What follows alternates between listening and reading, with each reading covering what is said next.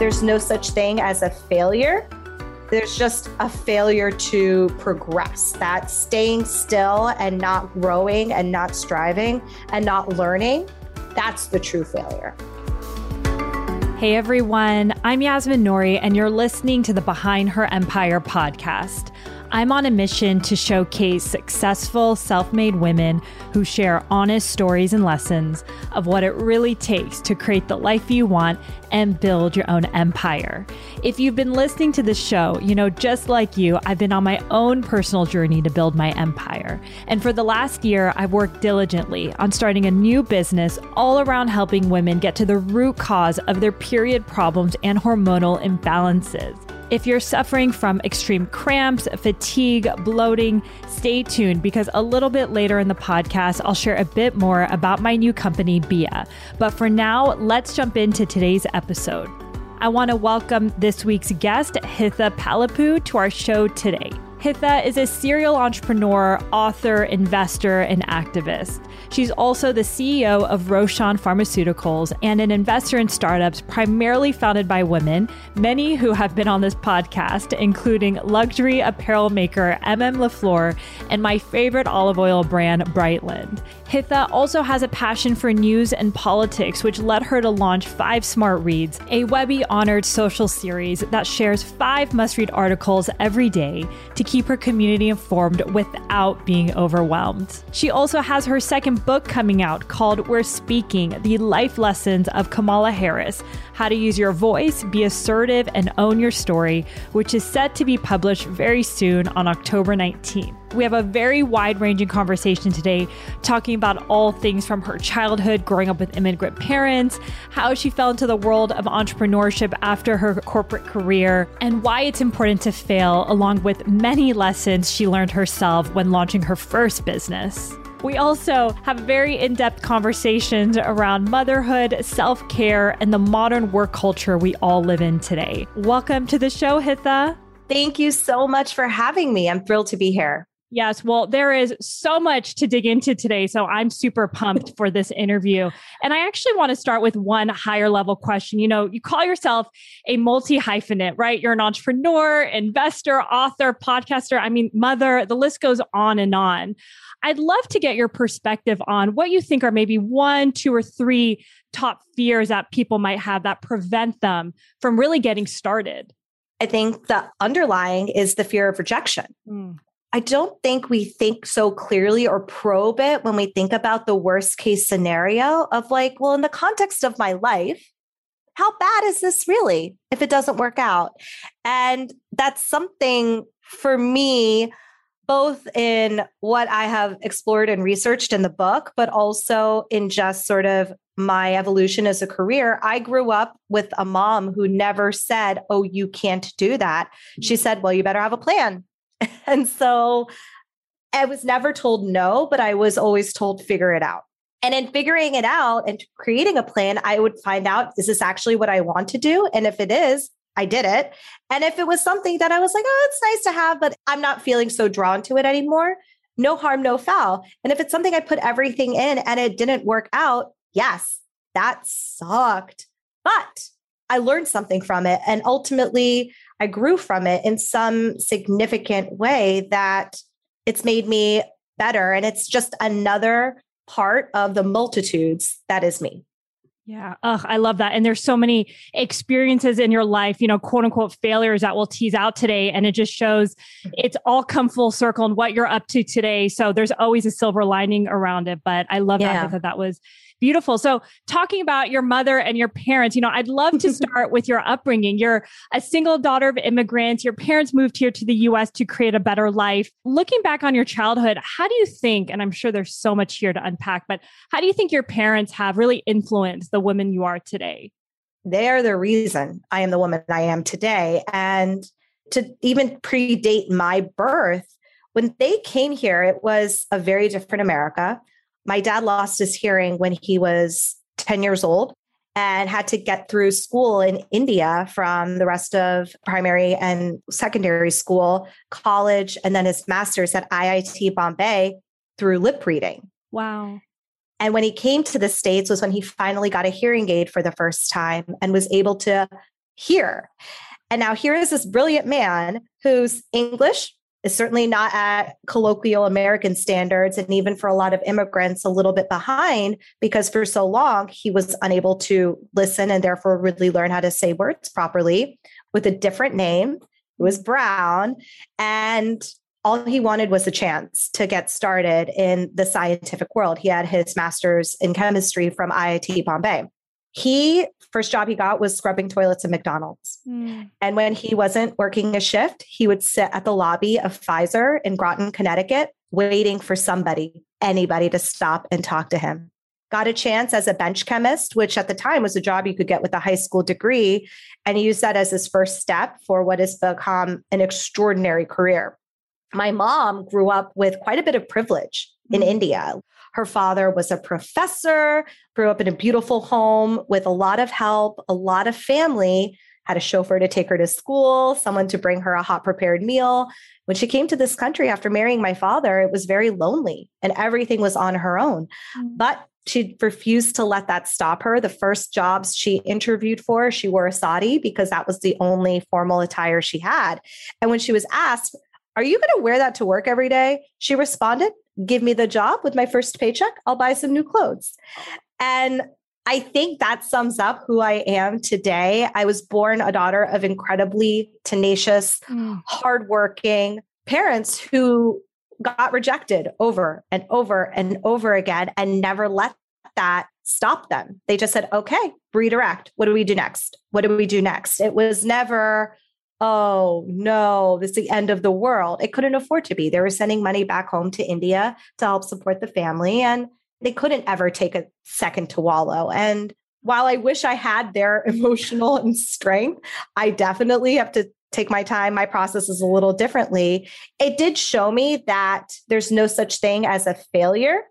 There's just a failure to progress, that staying still and not growing and not striving and not learning, that's the true failure.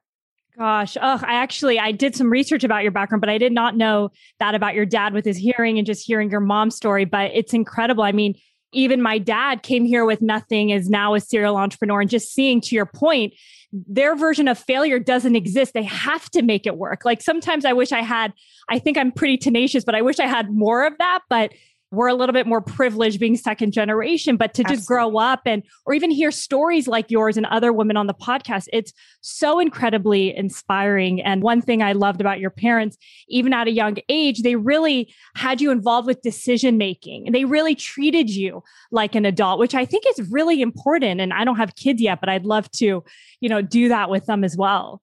It is that I'm part of the reason I am the way I am is my dad, and I think this is the reason I work with him. And I think he was planting the seeds, whether he realized it. At 6, when I'd say, "Daddy, what are you working on at work?" He never just said, "Oh, a medicine." He would sit down and explain, like, this is the name, this is the chemical structure, this is what it does, this is how it works. And obviously, as my scientific knowledge grew, the explanations grew more detailed, but he never talked down at me or said, "Oh, you wouldn't understand." It was always, "Let me explain it to you." And my favorite thing as a kid would be to go with him to the office on a Saturday. And granted, he would be running an experiment or finishing a report, and I would be raiding the stationery cabinet and drawing on his whiteboard. Those were some of my most happy memories because the conversations in the car, and I was like, "So what did you do today?" and whatnot, he would answer them very calmly, very thoroughly. Same with my mom. When I said, "Mom, I want to do this activity," she goes, "Okay, let's consider it like this is your schedule. This is what we have going on. This can work, but you'll have less time to play at home. I want to give you all the information. You make your choice and I will support that." And that's how they raised me, with like a great deal of equity in the family and participation in the decisions. And it's something that I've tried to do with my own kids. And then as we started moving kind of frequently, because he hit the ceiling at any job he was at within a few years, and it was either stay stagnant or jump to somewhere else and continue growing. My mom and I were always up for an adventure. It was so much fun for us to pick up and move somewhere new. Some places were amazing. Some places were challenging, but we were always together. We made the decisions together, and it developed a really, really tight bond between my parents and I at a very young age. it is the greatest gift I could have ever been given. Like being their daughter truly is everything to me. Oh, I have goosebumps. Yeah, I'm sure that support system is amazing. I love how they fostered your curiosity because it's still who you are today with your involvement in so many different things because it's okay to ask questions. It's okay to learn. So I want to fast forward a little bit in your journey. You know, you ended up going to University of Washington in Seattle, graduated with a chemistry and history degree. And you thought at that point, you know, you were going to go down the path of being a doctor or a lawyer, right? Grad school. That's what every immigrant family wants for their child. But can you share more about the path you ended up going down?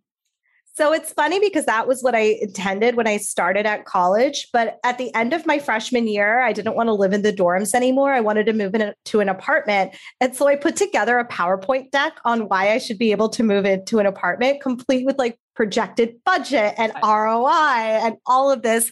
And my dad just looked at my mom and he's like, one, like, look at this. Yes. And then two, there's no way she's going to be a doctor or a lawyer. She's going to go into business. But what was so great about my dad, I said, oh, Dad, but I never started the business curriculum. These classes take forever to get into. He goes, who said you actually need to study business to do business? Like you're developing a new way of thinking. I say you stick with this and we will figure out everything else afterwards. And one of the reasons I loved going to University of Washington is being smack dab in the middle of a really big city, you had a lot of internship opportunities. So from sophomore year onward, I was interning frequently at a lot of different marketing and sales and business internships. Also took some time to work in a lab and did some more research projects. Was very involved with student government. I had a wonderful, wonderful college experience. And I'm grateful for UW for one, giving me a taste of West Coast life because being predominantly and spending most of my time from the East Coast, I did learn that I could afford to mellow out a little bit. It chills you out over here. Yeah. Just a little bit. But two, I just got like a phenomenal education in a really beautiful city. And I'm so grateful for that time. And I'm also so grateful for taking the more unconventional path of working in business than what is traditional one. And I have to thank my father for that. Also, he and my mom told me that when I was planning on going to college, that they would pay for my education if I earned a degree that could afford the quality of life I had been raised with, and said, this is an investment for us. We will happily do it. So if you're going to study history or political science, you can also study chemistry or biology or math and get a degree that can get you a job that can give you the quality of life you're used to, which I think is, you know, we're told follow your bliss, follow your passion, and you should, but you should also consider what is my end game after college? How do I want to live? What kind of job am I going to need to do that? So what kind of education do I need to get that job? Exactly. And I think very similar to you, I'm very fortunate my parents supported me in college, but it was like after college, you're on your own, right? And you wanted to live in a nice place. I wanted to live in New York City. That's not cheap, but it definitely motivates you to think about the numbers and money, which I think is just important 101, even from an earlier age of how much money do I need to make? Like do a budget, like how much is my rent? How much do I need to eat in New York? So I think those practices are just even helpful to become a business person. So you ended up, I know, going down the corporate-ish route at Oracle. And what I want to talk about specifically about that experience, and I believe you started your side project there, right? Hits on the Go. Was that when you were at Oracle or a little bit later? I was at Cisco. I was at Cisco, not Oracle. Sorry. Yes. Other small company. It's all good. Another tiny little California-based company. No, Cisco was amazing. That's where I got my crash course in business, that sales associates program, that 1 year of training you're in. That's where I learned how to sell, how to communicate, how to learn a new tech stack, really learn anything at a really quick period of time. I also made some of my best friends in life at Cisco. And I'm just very grateful for that experience and for the time I spent in field sales, because that really is the best business education you could ask for. There's nothing like doing to learn how to do something. It was at Cisco that I realized I wasn't happy in this type of business role. I really wanted to be in the pharmaceutical industry and help build something from the ground up. My personality, I don't think, does very well in large multinational corporations. And I know that I got to learn that about myself in the process. So, but loved Cisco, and I could not imagine starting my career anywhere else. I think it is one of the few organizations that practices what it preaches when it comes to diversity and equity and inclusion. Two of my best friends from Cisco, one left recently a couple of years back and is now a senior director at Amazon Web Services. Another one is a senior director at Cisco, and they're both killing it. And they are also women of color who advance because they're really, really good at what they do. They're one of the best at what they do. And so I think seeing that and being a part of an organization that I knew that they're doing things right. And certainly progress is slow, but I was very proud to be a part of it. But I was really happy to be able to work with my dad after I left Cisco and joined Sidos. And his business partner, Joe Bohan, is to this day like one of my dearest mentors, sponsors, friends. I adore him. He taught me everything about the business side of the pharma business. And I spent that first year just drinking from the fire hose, like I did my first year at Cisco, and learning everything about what we did, learning more about the hands-on part of drug development, and then doing what I could do to just be helpful. But because I was traveling all the time and I just needed a creative outlet, the chemistry history degree combination was not an accident. I kind of needed to keep both sides of my brain going. And so too much analytical would drive me nuts. I started the blog as a creative outlet, literally every blog's origin story. Yeah. And now that blog had an amazing chapter and run of my life and has morphed into other things as my career has morphed. But that's how that got started. And I know you have a lot of different side projects now, but I think what's so important is your side project, right? Fueling that creativity on the side. I mean, the podcast, this is a total passion project. And to your point, CEO during the day, looking at numbers, total operationally heavy, but this just makes my life more fun. And I want to highlight your journey because I think it's so important, something really anybody can do on the side. But I'd love to hear, did you ever think that that blog would turn into something? Like, what impact did it make at that point in your life, if you have to look back? Whew. I mean, that blog has a lot to do why I'm here today. It taught me how to build and run a business. At the same time, I was seeing and helping to build and run a business. I took a lot of what I learned from that side into the blog, but it taught me how to write really effectively and communicate effectively. It gave me an eye for aesthetics and how to frame a shot or what visually looks good to accompany the story you're telling. It taught me about the tenacity on social media. You got to promote, link. And don't assume that one tweet you send out is going to be sufficient to draw eyeballs to this piece of content that you worked really hard. I learned how to work with brand partners and build that part of the business. And the pharma side and on the blog side, it might have been different products or things we were talking about, but the mechanics of a deal are still very much the same.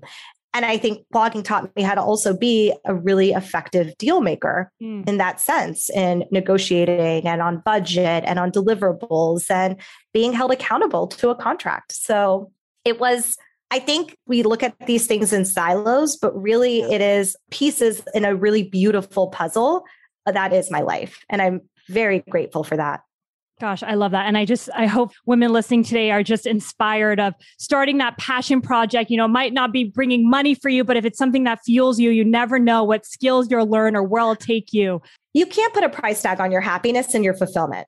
Yeah. Like you can't. If something lights you up and you can't stop thinking about it, what's the harm in taking just one little step, whether it's registering a domain name or setting up a Squarespace site or just sitting down with a pad of paper and a pen and free writing?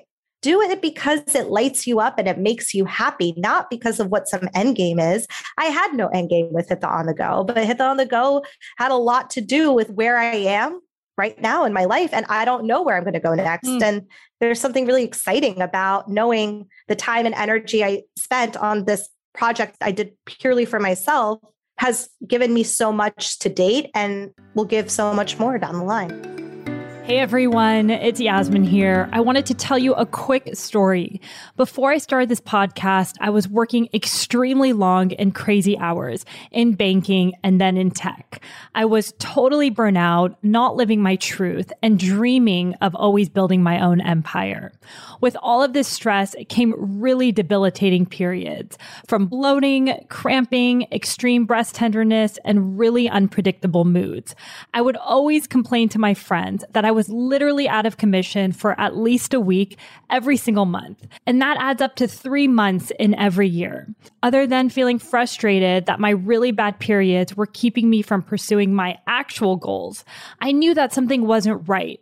Women are not inherently designed to suffer every single month. That's when I learned about hormonal imbalances. I started working with functional medicine doctors who told me that years of stress combined with taking birth control pills long-term created a cascade of hormonal damage in my body. This is why I felt bloated, tired, crampy, and moody before and throughout my period. They recommended I try something called seed cycling, and let me tell you, it's changed my life. Seed cycling is the simple process of using food as medicine to naturally support your hormones. It uses 4 different types of seeds, yes, actual seeds, throughout your menstrual cycle to support the balance of hormones like progesterone and estrogen and give your body critical nutrients it needs to achieve your best health. Within weeks of starting this process, I noticed major shifts in my period and my overall health. But I also noticed that seed cycling is actually kind of hard to do. I wanted the best quality seeds, freshly ground in the right amount, but it was very time consuming. So I decided to create a simple and effective way for anyone to start seed cycling today using the highest quality organic seeds in the right amounts with the right support. It's called BIA, and I'm so excited to bring it to you. Now, anyone struggling with hormonal imbalances can easily incorporate seed cycling into their busy schedule with the BIA Seed Cycling Bundle.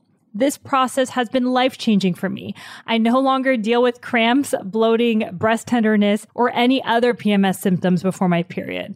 It's been a complete game changer, and it's allowed me to focus on things that matter most to me, like this podcast and building my own empire. And most importantly, I want this for you too. If you or anyone you know has been struggling with hormonal imbalances or bad periods, go to biawellness.com/free. Once again, it's biawellness.com/free to download our free guide to our top tips in tackling hormonal imbalances and to learn more about our seed cycling bundle. We included this link in the show notes along with a promo code for $10 off for all of our Behind Her Empire listeners. I know you're going to love seed cycling just as much as I do. Thanks for listening, and now let's get back to the show. So I also want to talk about in 2014, you left the pharmaceutical industry and I think you made a change, right? Right when you were pregnant with your first child. So believe it or not, I actually hear this theme quite a lot from the women I've had. And I never knew that was really a motivator to reflect and shift your life. So I'd love to hear about your perspective. What was that moment of your life like when you were pregnant and wanting to really shake things up? When I got pregnant, it was kind of at a chapter for Cytos where the portfolio had largely been out licensed. My dad didn't have it in him to focus on any new development projects. And pharma is a really long development cycle. I was like, this is going to be years before some of the products I helped license are even going to be launched. And the partner is handling that work. Certainly, Joe was like, I'll keep you on forever and whatnot. I was like, but Joe, you don't need me. And I love you, but I would like to figure something else out and try something else new. So at that time, my best friend Samira, who was at Cisco at the time as well, said, I have an idea for something and I want to know what you think. And she told me, and that was Bridge to Act. And I was like, oh my God, I couldn't stop thinking about it. I just was like, yes, we have to figure this out. Yes, let's do it. So the two of us and our friend Anil, who is focused more on some financial modeling and invested some capital into it, built Bridge to Act. And honestly, I do believe we were ahead of our time and our product market fit. We probably overcomplicated things a little bit, but I'm glad I learned those lessons because one, I got to learn about an insane amount of nonprofit organizations doing incredible work. Mm-hmm. I got to help figure out how do we let people take action the moment they feel inspired and understand a lot about user behavior online? And how do you build according to user behavior? And then lastly, I think there's also such a thing of when you've pivoted in a million different directions and you're still not seeing traction, at what point do you say, okay, we tried, it didn't end up the way we wanted it, we hoped it would be, that's okay. let's wind down. And I think to be able to stay best friends with your best friend after having to wind down a company is one, a testament to just awesome friends. But two, those type of personal skills and managerial skills, I wouldn't have learned that anywhere else. And I'm very grateful for that. And Sammy, I admit, because she had been managing people for a number of years by that point, was a much skilled manager than I was. So I learned a lot from her that has served me well now as CEO of Ocean Pharmaceuticals. No, that's helpful. I mean, you've been very open about the quote unquote, I wouldn't call it a failure, but just the winding down of this business. Yeah. How long were you operating that business until you both realized, this might not be what we both continue doing? 3 years. 3 years. So that's a lot of operational experience, right? I mean, sometimes you might not know where a specific business may take you. It might not be getting traction as you want, but like you mentioned, there's so many learnings you can still get out of it. So the experience, and like your dad actually said, you mentioned earlier in the interview, there's no better way to learn business than getting your hands dirty and just going for it. So I love that aspect of your story. And it really definitely resonated with me. So I believe around that same period, I think you also got into the world of investing. Yes. And I know we actually had Sarah LaFleur on our podcast. She's a gem. I also love what she's built, but share more about how that conversation happened and how you kind of fell into this world, because that's another pillar in your life that came from your curiosity and tenacity. And now you're a pretty active angel investor with women businesses. Yeah. I mean, it happened by accident, kind of like everything else, or like when opportunity presented itself. So Sarah, when she launched LaFleur, one of the first pieces of press they got was in a PureWow email. And as someone who was in business meetings all the time and couldn't find anything I loved to wear, I was like sort of settling for pieces from a lot of big retailers. I was like, you're speaking my language. This is exactly what I want to put on my body. So I sent like just a cold email to hello@mmlafleur.com and or bonjour at the time, I think, and then just put in a couple lines about myself, link to my LinkedIn, link to my blog. Sarah was the person who responded, and we built a friendship from there. And honestly, we were having catch-up coffee a few years later, and we were talking about negotiation. And she was like, how do you approach a negotiation? And I was like, well, and I started going to my framework. And I said, wait a second, why are we talking about this? She goes, oh, we're raising our first round. And I was like, oh, I'll invest. And she's like, can you invest? I go, what do you mean? I'm like, I have the money. I could write a $25,000 check. She goes, no, are you an accredited investor? And I was like, oh, let me get back to you. That's when I went home and I talked to my husband and we did some Googling. We called our money manager, who is my parents' money manager, and we got kind of grandfathered in. And I'm very grateful for that because, listen, let's talk about money. Wealth generation comes with having someone who knows how to invest your money on your behalf. And I'm, again, exceedingly lucky to have had that offered to me through my parents' excellent planning. And he was the one who said, yeah, you meet the requirements and this is an interesting path you guys are going down. I think it's great. So that was our first investment. Our second one came through friends as well. And then that ball started rolling. And I wouldn't say it wasn't until our third or fourth investment that I even felt comfortable calling myself an investor and starting to talk about it more openly. But that has been incredibly fulfilling because I do like to get my hands dirty with my companies and help out however I can. I'm not here to tell them how to run. I invest in people that I trust to run their companies well and to build a healthy company culture and to treat their employees well. But if I can be of service by making introductions or brainstorming on digital marketing strategy or influencer strategy or help them with vendor negotiations, I'm happy to. And they all have my cell number and they all know they can text or call me at any time. So that has been a really incredible career that I never saw for ourselves. But there's also, you can't invest in every single company. There have been some amazing ones lately that have pitched me. And I said, you know what? I believe in you.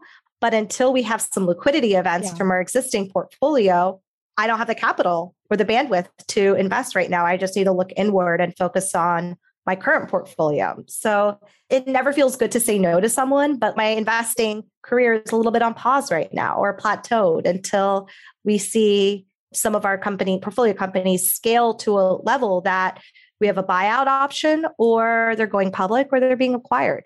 Absolutely. I know the world of investing is also pharmaceuticals a long-term game. So the way, very long-term, but it seems like you've aligned and put yourself alongside really incredible entrepreneurs. And we have a lot of people listening to this podcast who are looking to raise money, who are budding female entrepreneurs. When you meet that founder or that company that gets you excited, what do you typically look for to put your check in their business? What are some of the things that stand out as a good entrepreneur? Yeah, I think obviously traction to date matters. We just personally haven't invested on an idea alone in a very long time. We do need to see some traction and growth. And it doesn't matter if it's users, if it's sales or revenue.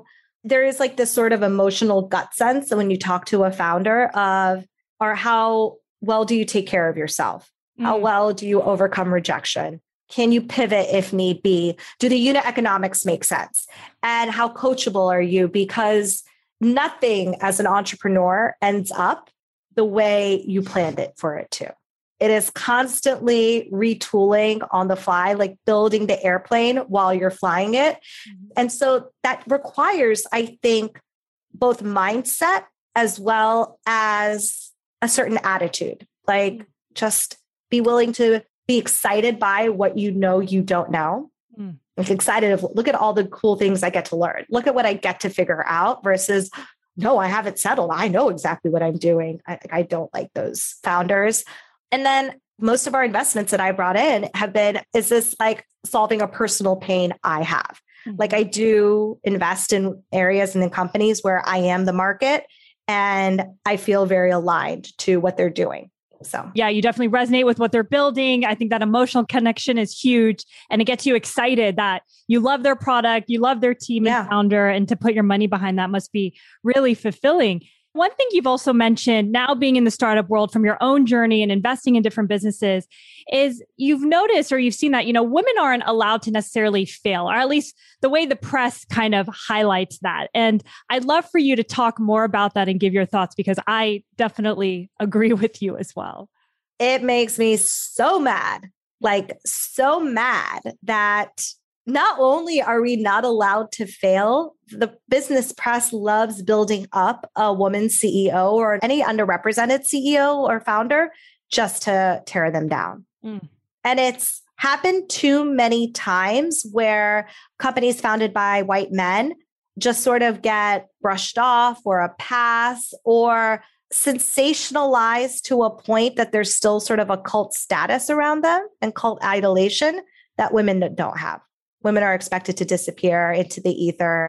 And it's deeply disappointing. It's deeply regressive as a society. And I also think it's intentional for a couple of reasons. Like our economy is based off of one man working and having a stay-at-home spouse who handles everything at home. We don't have an economy based on working parents or working caregivers. We don't have an economy that prioritizes flexibility in how we work. And for too long, we also, costs of childcare and costs of living have not grown at the rate of wage growth. Wage growth is stagnated in comparison to those two costs. And you have to wonder at some point, we have the means to change. Why haven't we changed? And there is this, this is where I get a little controversial because I don't think people are doing it with ill intent. Yeah. But I think there is this fear of what happens when you try something new. And there's such comfort of the status quo by the people who are in power that it frustrates me. I also know that real change is slow, takes time. It's about a lot of tiny Legos coming together to build a big structure. It's not just one giant Lego. Thinking about my kids' toys right now and like the mess of Legos in the playroom. But that's kind of how I feel. So when it comes to, are women allowed to fail? Yes, but they don't get a second chance at redemption. There is no comeback story for women founders or women who have behaved inappropriately and, are canceled. Like when a woman is canceled, she's canceled. Yeah. There is no redemption. I know. And it's interesting. I was actually talking to my husband about that because I've noticed and I'm like, why am I always reading articles about women who have failed? And then they, like you said, they just disappear. There's no conversation around it. So when I heard you say that, I'd love getting your thoughts and also talking about and again, this could probably be a completely separate podcast, but seeing my friends who are now having kids, some are the breadwinners, some are not, but they're going back to work, and just seeing the lack of flexibility in certain jobs of managing both your work and your kids. And as much as if you have an involved parent, like I've seen, and listen, I might be wrong, I don't have kids, but there's still a lot on the mom, especially when the kids are really young. And I'm not surprised that so many of the women on my podcast have started businesses because they needed that flexibility, and they're killing it. You know, they're running $100 million businesses. So it's just interesting to see. And I hope things will change in terms of how to support working women who have children and changing the culture behind these companies, hopefully eventually. Well, and I think even to take that a step further, it's how do we we're a part of the sandwich generation where we have aging parents and aging elders to take care of and young kids. It cannot be incumbent on the woman or the mother to handle that load all on her own. We need dads to step up. We need dads to feel comfortable that they can take advantage of flexible policies at work, that they could take a full paternity leave, that they can do this. And I was thinking about a trip my husband and I took to Sweden. We were at dinner and there was a couple and their teenage son sitting with us. And the dad mentioned something about everyone takes their full paternity leave here. He goes, here's the thing though. All the dads take paternity leave during football season, like during their soccer season, which is so funny because like in certain ways, like things are so the same here as they are there, but they've built different cultures and rituals around it. And there's this incredibly engaged dad culture of dads meeting on the playgrounds because they have the flexibility, or at like a beer garden where it's like toys and a playground, and communing together and making friends because their kids have similar ages and they have similar interests. So I would like to see this conversation not expand from women, because it can't be about the mom or the woman anymore. It's about how do we rebuild our economy to reflect the workforce of today, not the workforce of the 1950s and 60s. Exactly. And, you know, even I was speaking to a friend who's in Sweden, and she was talking about how it's been great to have their kids, and, you know, it's very different in that part of the world with the paternity leave. And I said, you know, I do see some men have it, but they don't take the full amount. She's like, it's highly encouraged here. Like if they don't take the full amount, like you said, it's part of their culture. So hopefully, you know, in time we can transition into that phase. But yeah, we should save a whole nother podcast episode all about that. It's definitely something I think about a lot, and I don't even have kids yet. But one thing I'd love to also get your thoughts on, you know, as someone who has their hands in so many different things, you're an operator by day, being a CEO of this pharmaceutical company, investor, entrepreneur, blogger. I mean, there's so much there. How are you setting up your life in terms of time management, team, schedule? What does that look like to you? And what recommendations do you have for women listening who do want to have their hands involved with a lot of stuff? I may wear a lot of hats. I don't wear them at the same time. And so I think it's important that a couple of those things you mentioned, blogger, investor, I'm not spending any time blogging anymore. Yes, that's pivoted to social media, but that's also not as labor intensive or time intensive as producing a blog piece would have been. And so that's shifted. Investors, similarly, I'm not taking pitches anymore, which that would take up 5 to 10 hours a week. I save a couple hours a week to help my portfolio companies make introductions or help just listen to them. Often that's sometimes all they need is someone to listen. But my priority is Roche Pharma, and right now the book launch, which has been a lot at the same time. And I have 2 young kids who it's still pandemic life. We still have to take a lot of precautions in how we gather and what we do, and a lot of COVID testing.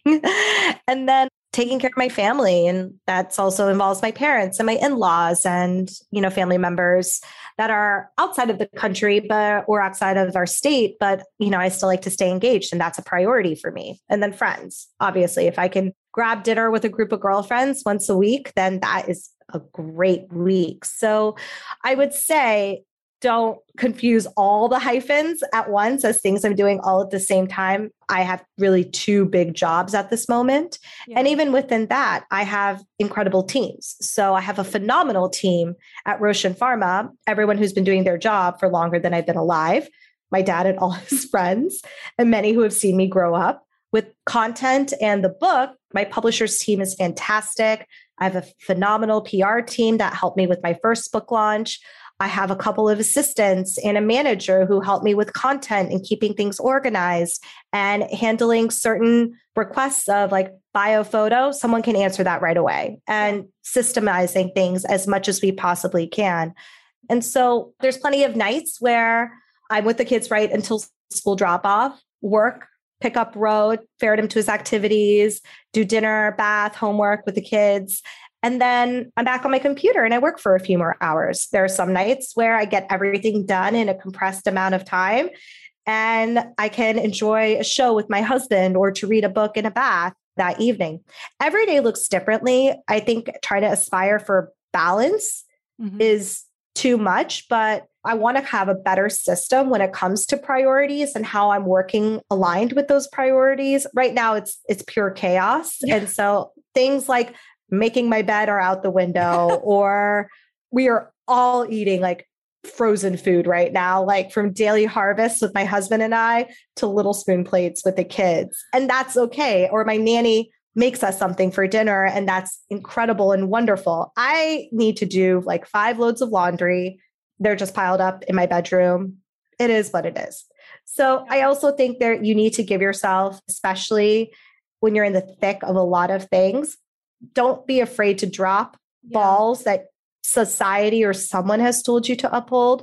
Like, I think doing the dishes every single night and running the dishwasher is most important to me because I don't want bugs in my house. Yeah. But other than that, and like taking out the trash frequently, but other than that, everything else can kind of fall by the wayside.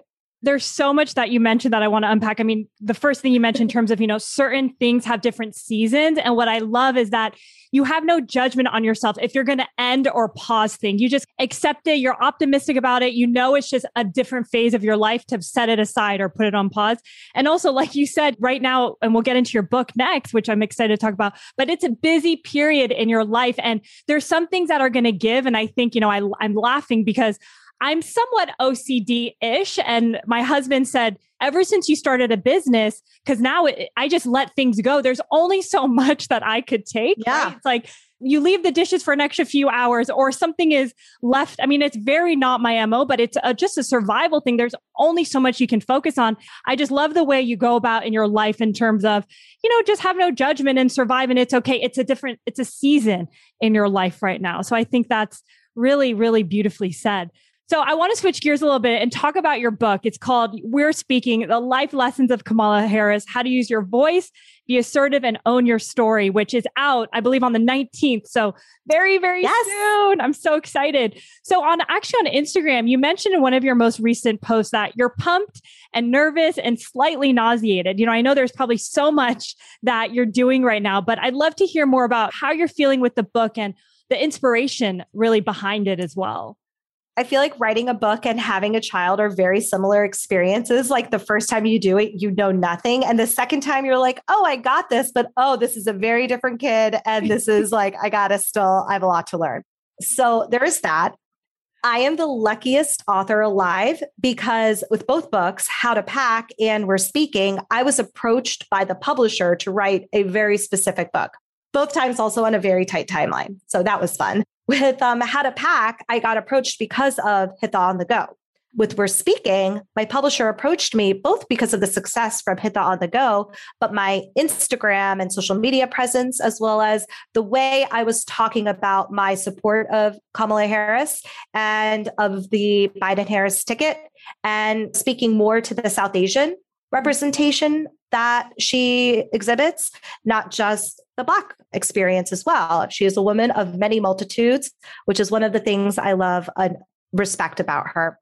This book, I had to write it in 2.5 months. Oh my gosh. That's short, very short. That's not normal. But again, it was a timely book in a really important time. And this is a book that is not about her policy. It's not defending her policies. This is a book that really examines her career and her life and tries to connect things, how she's done things, to tactical tips that can help us excel on our terms at work, at home, with our loved ones, and most importantly, with ourselves. So I am so honored to be the author of this book. I've been a long time fan of Kamala Harris. She was my mentor from afar from when I began my career in pharmaceuticals, because I had a role model and someone that modeled what it looked like to be a younger woman of color in predominantly old white spaces.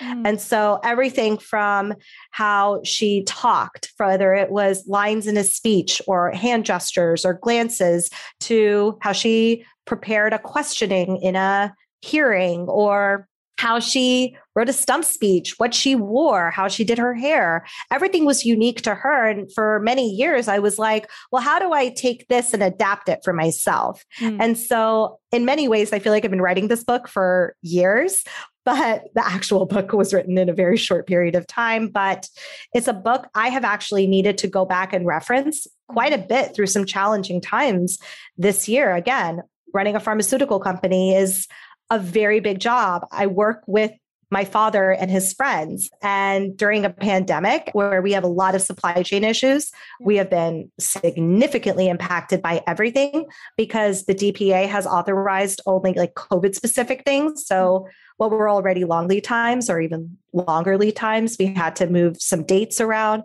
renegotiating contracts. It's been a lot, and it's been a hard climate to fundraise or do business development in a time where, unless it's COVID specific, it's not regarded as important. So, but again, the chapter Eat No for Breakfast and Take Care of Yourself is probably the one I've referred to the most on how to stay strong and push through and overcome rejection, but also a really strong reminder of how to take care of yourself and show up for yourself. And that was my next question in terms of, what were maybe one or two of the most inspiring things that you think? I mean, I'm sure there's so much in the book, like you mentioned, you go and refer to it at different parts of your life, but anything that was surprising to you as you did more research into Kamala, or any lessons that really resonate with you that you haven't mentioned?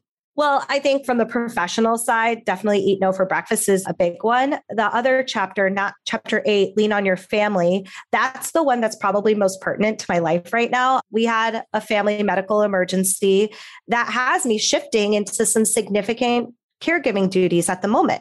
When Kamala Harris's mother was diagnosed with cancer, she was at the time District Attorney of San Francisco, running for Attorney General of California, and still carved out time to be with her mother at every possible point, which shows the importance of growing and building a team and bringing in team members who can help shoulder the load, which is something I'm so grateful to have, but to also, this is what matters. Like, this is what matters the most. And it also just shows me that how we expect people to work is no longer aligned with anyone's reality. I don't care who you are. This is not how any of us were meant to work. So I don't know at what point I will tackle this topic, but it's something I feel very strongly about on how do we build like a workforce for our workforce that works for us. So that is another big thing. I think when you think about your family, it's not just the family you've been born into. If you don't have a great relationship with your biological family or adoptive family, it could be the family you choose for yourself. And I think reading that chapter, it shows that is as important as your career. And they feed each other. They're not silos. So ultimately, I hope anyone who reads this book or listens to this podcast starts to blur the lines in their own life a little bit more, because amazing things happen when you see what you've learned at home as a parent or as a caregiver or a daughter or a son. Because listen, men should be listening to this podcast too. Let's normalize women in power, and what you do at work. And I think motherhood for me has made me so creative and has made me so much better with my time and so much more organized in some ways, and finally got me to relax on a lot of other things. I would not be, again, where I am today without my parents, but also without my children, because I feel like parts of my brain just unlocked after I had my boys. Wow. Oh my goodness. There's so much I want to talk about. Well, I'm super excited about this book. Congratulations. It seems like at different seasons and phases of your life, there's something to refer back to. And if anything, especially being an entrepreneur, even in the climate that we're in now, we're all seeking some type of inspiration in some way. So I'm super pumped for this. I can't wait to get my hands on it. And a question I want to end with, you've talked about how motherhood really unlocks certain parts of your brain, right? And I've heard that quite a bit. So how do you think motherhood has really changed you, whether it's as a woman, a leader, an entrepreneur? Like, what are those aspects of your brain that you mentioned were unlocked? I mean, I really think like motherhood, I have always been the woman I have been. And I also want to say this. There is a Hitha in another universe that never had children who's living a phenomenal life. Yeah. It's not for everyone. And I want to take a minute right now to just honor women's either choices or circumstances as it pertains to this question, because it is deeply invasive and what works for me doesn't work for someone else. And I just want to celebrate all of us on our individual life journeys. But I do think that for me, it has made me the meest me. Like I really got to learn so much more about myself that I did not know prior to having kids.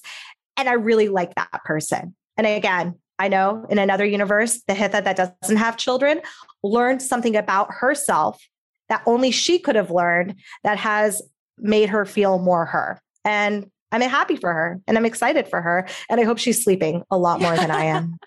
Yeah. I mean, even, whether it's not even your kids, even like you mentioned, the whole book process is like as if you're giving birth. I'm sure there's so much that you learned about yourself from the first book and second book. So I think just any life shift, challenge, project, there's so many learnings that can come from there. But Hitha, I am so glad you were joining us today. And I can't wait for our listeners to learn more about your book. We'll share everything in the show notes. But thank you so much for being with us today. Thank you so much for having me. It was such a pleasure.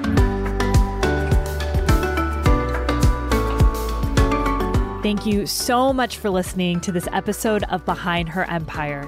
If you enjoyed this conversation, it would mean the world to me if you would consider leaving a review or even sharing this episode with someone who might be inspired to create their own empire.